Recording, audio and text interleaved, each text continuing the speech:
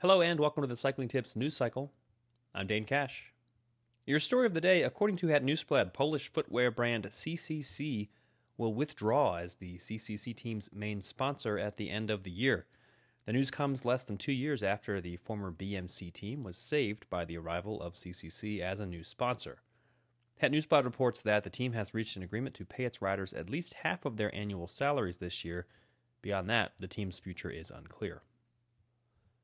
In other news, Phil Gaimon broke the record for completing the fastest Everesting attempt on Monday in Los Angeles. The former road pro ascended 8,848 meters in a time of 7 hours, 52 minutes, and 12 seconds, topping the previous record time set in Australia by Tobias Lestrell. Gaimon made the effort as part of an annual push to raise money for No Kid Hungry, a charity that works to combat child hunger in the United States. As of Tuesday afternoon, he had already raised $80,000 towards his goal of $100,000. Mathieu van der Poel has told Wielerflits that he will keep racing his mountain bike until the 2024 Olympics. The versatile Dutchman had initially planned to focus more squarely on his other objectives after the mountain bike event at the Tokyo Olympics, now postponed from 2020 to 2021, but has since decided to continue balancing mountain bike with his ambitions in other disciplines for at least a few years longer.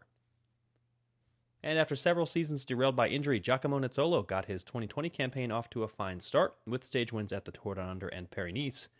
Now, a few months into a sport-wide race stoppage, the two-time Giro d'Italia points champ says he remains focused on keeping his strong start going, with Milan-San Remo as the next big objective.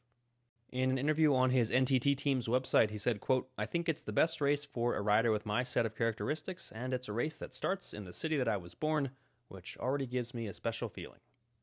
That's it for today's news cycle. I'm Dane Cash, and we'll be back tomorrow.